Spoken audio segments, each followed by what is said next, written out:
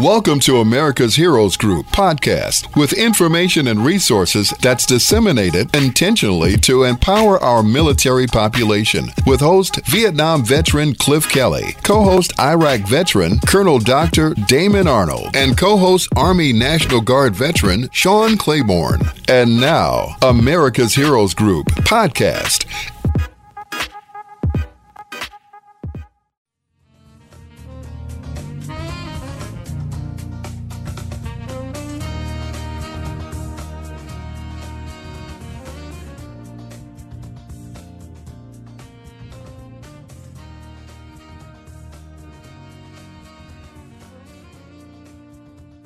Welcome back to America's Heroes Group's Roundtable with our partner, veteran legislative voice and AHD correspondent. July is American Diabetes and National Minority Mental Health Awareness Month. Today is Saturday, July 8th, 2023. Our host is Cliff Kelly. I'm your co-host, Deborah Denhart, U.S. Air Force veteran and host of Women Have a Voice program. Our executive producer is Glenda Smith. Our digital media producer is Ivan Ortega, Scouts Honor Productions. And we're joined right now by our partner, Stephanie Kalota. Stephanie is a U.S. Army Reserve Sergeant First Class veteran and founder and creator of Veteran Legislative Voice and AHD Correspondent. Thank you so much for being here today, Stephanie. About all this good stuff. Hi, I'm excited to be there and be here with you guys and talk about all this good stuff. Yes, absolutely. How are you doing today? Doing great. I'm in Florida, so it's a beautiful 98 degrees down here, and so my AC is working today. Oh yes, that's great. Nice. I love that. Now we are going to be talking about the new reports regarding military and veteran suicide, which were staggering to me. Yes, when I did some research. Yeah, it is. Can you share some of those, like some of the statistics that related to this veteran and military suicides? Yeah, well, the DoD released their quarterly report for the suicides that's been happening within the military, and that's of the first quarter, and it has increased. But I will say it is scary. It's increased higher than it was from the previous year. But in the past 2 years total, we've actually been seeing downward numbers. So I want to stay a little bit optimistic here, and maybe this last quarter was a fluke, but there's been a lot of things that's been moving and been implemented by Congress and the military in the past year or so. So I'm really excited to talk about that type of stuff to hopefully keep the numbers low and going down, because the goal is zero. Right, absolutely. Now, it was very interesting as far as certain branches were higher in the number of suicides. Can you speak to that a little bit? Well, that can vary on different things. I will say up-tempo. If those that don't know what that means, it's basically like the rhythm and the amount of intensity the work is for the mission that the units have can change a lot of things. In the past year, more people are not working remotely anymore. Our numbers went down during COVID because majority of our forces were working remotely, which can help with mental health because they're right there in their home. They're able to relax more, decompress more. But when you're having to be in the workplace, it can be a totally different issue. So that can play a lot into it. I'm a little surprised at the Navy staying the same, mostly because there's been a lot of issues that's been happening with a higher concentration of deaths by suicide for sailors that are working on ships that are currently going through their renovations, because that can be a really stressful and high intense work environment. And a lot of those sailors that had died by suicide were the ones that had to live on the ship as it was going through renovation. Wow. And I noticed like the Army was the highest. Yes. Right? Yes, it was. Like the Army, and then I think below that was the Marines. So, the Marine Corps. The Army increased by 12. The Marine Corps increased by 6. The Navy stayed the same. The Air Force increased by 1, and with the Space Force, there's no deaths of suicide, but I think they're under 500 members right now. So, but we'll keep up on that one as well. Yeah. I thought it was interesting as far as the Army Division in Alaska. Yes. That had some high number of suicides. And what are some things that were affecting that? I mean, it was crazy, the number of suicides in Alaska. Yeah, well, it's the weather. Can be very, very harmful to someone's health. One of the things with Alaska is that there are times where there is no light or no sun or very little sun. And we know that the lack of sun equals deficiency in vitamin D. Vitamin D deficiencies actually can increase likelihood of mental health issues and many other issues, but mental health is a very big one there. When I served on Fort Lewis in Washington State, I was definitely vitamin D deficient and had to be on supplements. And I noticed a big difference when my numbers went back up into the healthy range. And so one of those things is pretty big to keep a watch on. And the other part is that it's very geographically isolating. Alaska is huge. There are only so many people per capita, and it counts as an overseas deployment or overseas assignment because it's so far from family. Wow. Yeah, a lot of times Alaska does count that. I'm sorry, say that again? Alaska does count as overseas assignment, like Hawaii.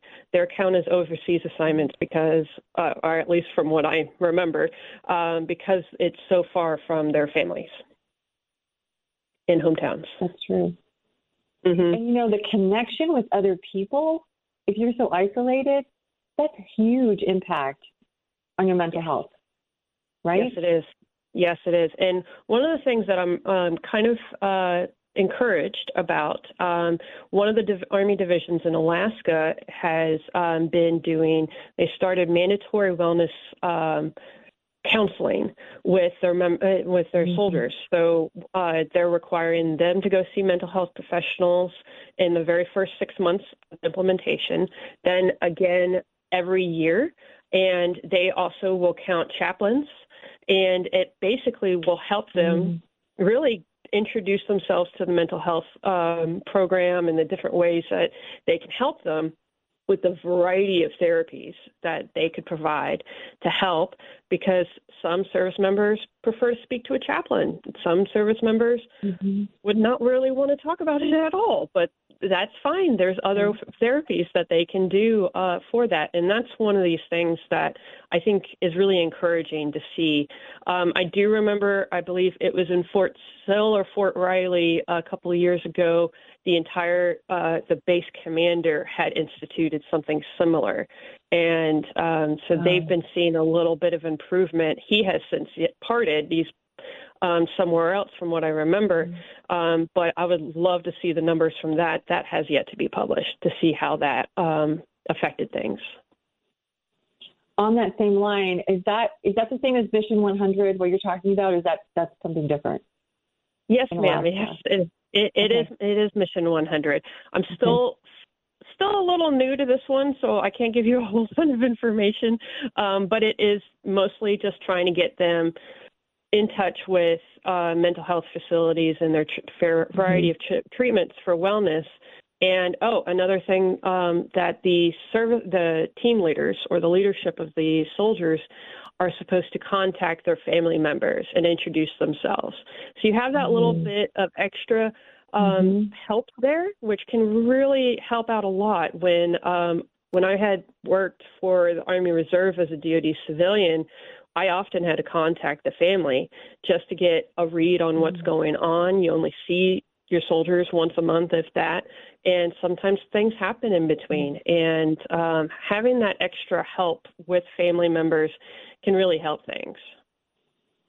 I really was impressed with the Mission 100 in Alaska because of their high suicides at Fort Wainwright, and they, provide plane tickets for their service members the blackout curtains, because like you said, sleep affects that, right? Because it's daylight. So that's, if you're sleep deprived, that can also cause,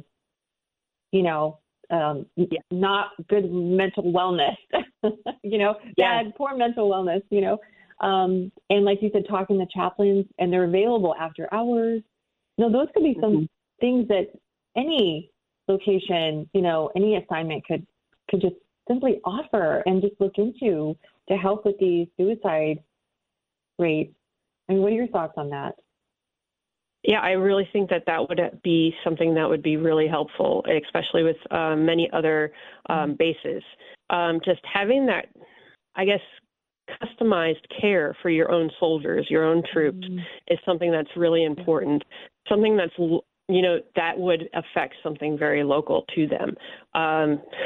In the South, it's the heat and the humidity that can really cause a lot of issues. And the small little things that helps around there can really make a difference. I've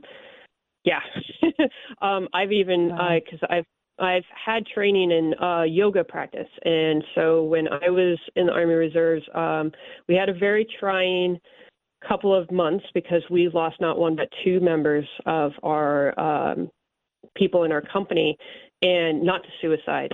Both of them were accidents, and but everybody was very emotionally affected. So after one of the memorial services that we held, I took them back to the drill hall, and we brought out all those big wrestling mats, and we did yoga for a good hour. And we ended with the savasana pose, where everybody would just relax and just meditate, laying really comfortably on the ground. And a good amount of my soldiers fell asleep. I let them stay for at least a good 30 minutes because 30 minutes nap is perfect. And that really helped them out a lot. They really bounced back after that. And those little things is what counts for mental health. I do want to talk about I do want to talk about the Brandon Act because a couple of months ago, in May, the DoD has finally started their implementation of it. The Brandon Act is basically, it's giving the soldiers, the service members, the right to go see mental health, and they request it through their chain of command, their leadership and commander. And it's supposed to give them complete protection to see mental health without any reprisal, without any issues being treated one way or another. And this is really important. It's named after Petty Officer Third Class Brandon Casarda, who died by suicide back in 2018.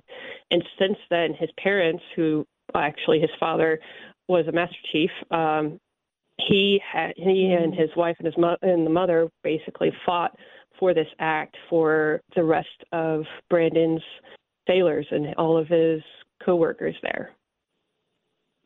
That's amazing. I think that's so. Go ahead. I'm sorry. No, sorry. So we're hoping to see it's supposed to be completely implemented for active duty. We might see some effects or some talk about it in a couple of months, so we'll see how that goes. I see about Congress maybe having to talk about that specifically in about 6 months to a year. How do you think that will impact our service members now when that's implemented? I think it would really help with trying to banish out the stigma of going to mental health. The other thing about it is that the more that commanders see or leadership see who actually goes, because the thing is that a lot of times that happens in the military is leadership overreact when someone goes to mental health, because the very quick knee-jerk reaction is, oh my God, they're crazy, or oh my God, they're going to kill themselves. Well, that's not really one of the reasons why they go to mental health. They go because they're not feeling good, and it's just like a cold. It's just like a sprained ankle. You're not feeling good. You're not feeling right. You can get this checked up. When I was the thing is that I was very upfront and honest after a while, because in the beginning, people only thought I went to dental.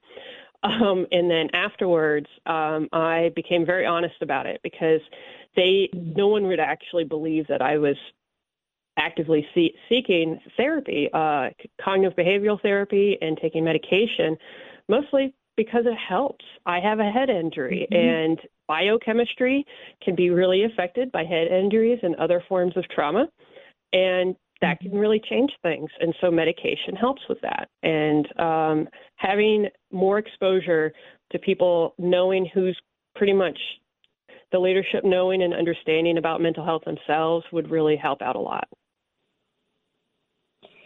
That's such a great point. You know, if your leaders speak up and say, I know it's helped in my organization that I'm in, you know, when our leader, you know, comes up and says, you know, I want everyone to make sure that you're taking time for your family, take your leave. You know, he promotes that. And I love that because it gives me the freedom to say, okay, I know there's a lot of work, but he also says you have to take care of yourself. So if more people would say that, you know, stand up for that and say, you know, if you need to see someone to take care of you, do that. So what kind of an impact would that have for the soldiers? Huge impact. I was lucky for one of the battalion commanders I used to work for. He was actually a psychology high school teacher, and he openly talked about therapy and help, and basically tried to help people understand that self-care is needed. You're going to need to take that time off, and but a lot of leaders still forget this. So this is something that leaders can learn from. And I'm hoping that will also come into play and help the leaders pretty much be better leaders. Absolutely. And, you know, there was an example in the information, one of the articles David sent that was a little disappointing. And I think it's maybe something for them to learn is that, you know, one of the, this was in Alaska, a member had gone to chaplain and ended up going every day. Yeah. And then he was reprimanded because he went over on his, you know, counseling time therapy, you know, with the chaplain. And then the supervisor reprimanded him. And he said, I was in, you know, counseling, I was with the chaplain, and he still got reprimanded. So, you know, that support needs to be there too, don't you think? I mean, you have to, you know, if you're going to say we want your mental well-being, you have to have the supervisors need to yes, don't reprimand them for being in with the chaplain, right? Right. Yeah, because they could just be having a tough time over something, and a lot of people need that. I mean, it's just like having a pulled muscle, and you're having the time off from all the physical things that you have to do. Having that really helps. And one of the things when I was a leader was understanding what's really going on with the soldiers. So then you can find out so many things. You can find out how to better lead them, how to basically improve their day and their career, honestly. And you're more likely to get the mission done. And honestly, it sounds crazy, allowing them that time to get what's needed done, you actually can complete the missions quicker, faster, and with better quality. And so that's one of the things that I hope is starting to become more apparent for a lot of people. You know, that's just like on an airplane. This is how I look at self-care. You know, if you don't grab the mask, they say, parents, put the mask on, put your oxygen mask on, and then take care of your children. Yeah. Right? If you're not taking care of yourself physically, mentally, how are you going to be a better service member? You know, how can you do your job effectively? I think it falls in that same category. Don't you? Yeah, it does. Yes, most definitely. And so here about families, there's a bill out there right now that I think is really important. It's House Bill 3077, and it establishes a counseling program for certain survivors of veterans who had died at the result of suicide. I think this is also would be important for military families as well. They do have specific benefits that happens as well, but this one would be really important for them, and it's called the Green Star Families Act. And many people might know with the military that there's a star that means several things. A blue star is for service members that are currently serving or currently deployed. Gold star for those that had died in action. And there isn't one for suicide or those that died stateside. with training accidents, what have you. And so this would actually implement that, pretty much more benefits and more help for those families that could be impacted because of suicide. How can our audience find out more about it? Just go ahead and Google. Go ahead and Google it. Green Star Families Act. It was introduced by Representative Van Drew. He's from New Jersey, Republican, and I think this would be really important. Google your House representative. How do I find my House rep? And you could get their office numbers. A lot of times they'll have mobile office hours. If you sign up for, their newsletters and such, you'll be contacted and you get a lot of information. You can actually sign up for that for like a lot of representatives that you might not be in their district for. So you get to find out a lot of different things. But I highly encourage people to do that, especially with their senators as well.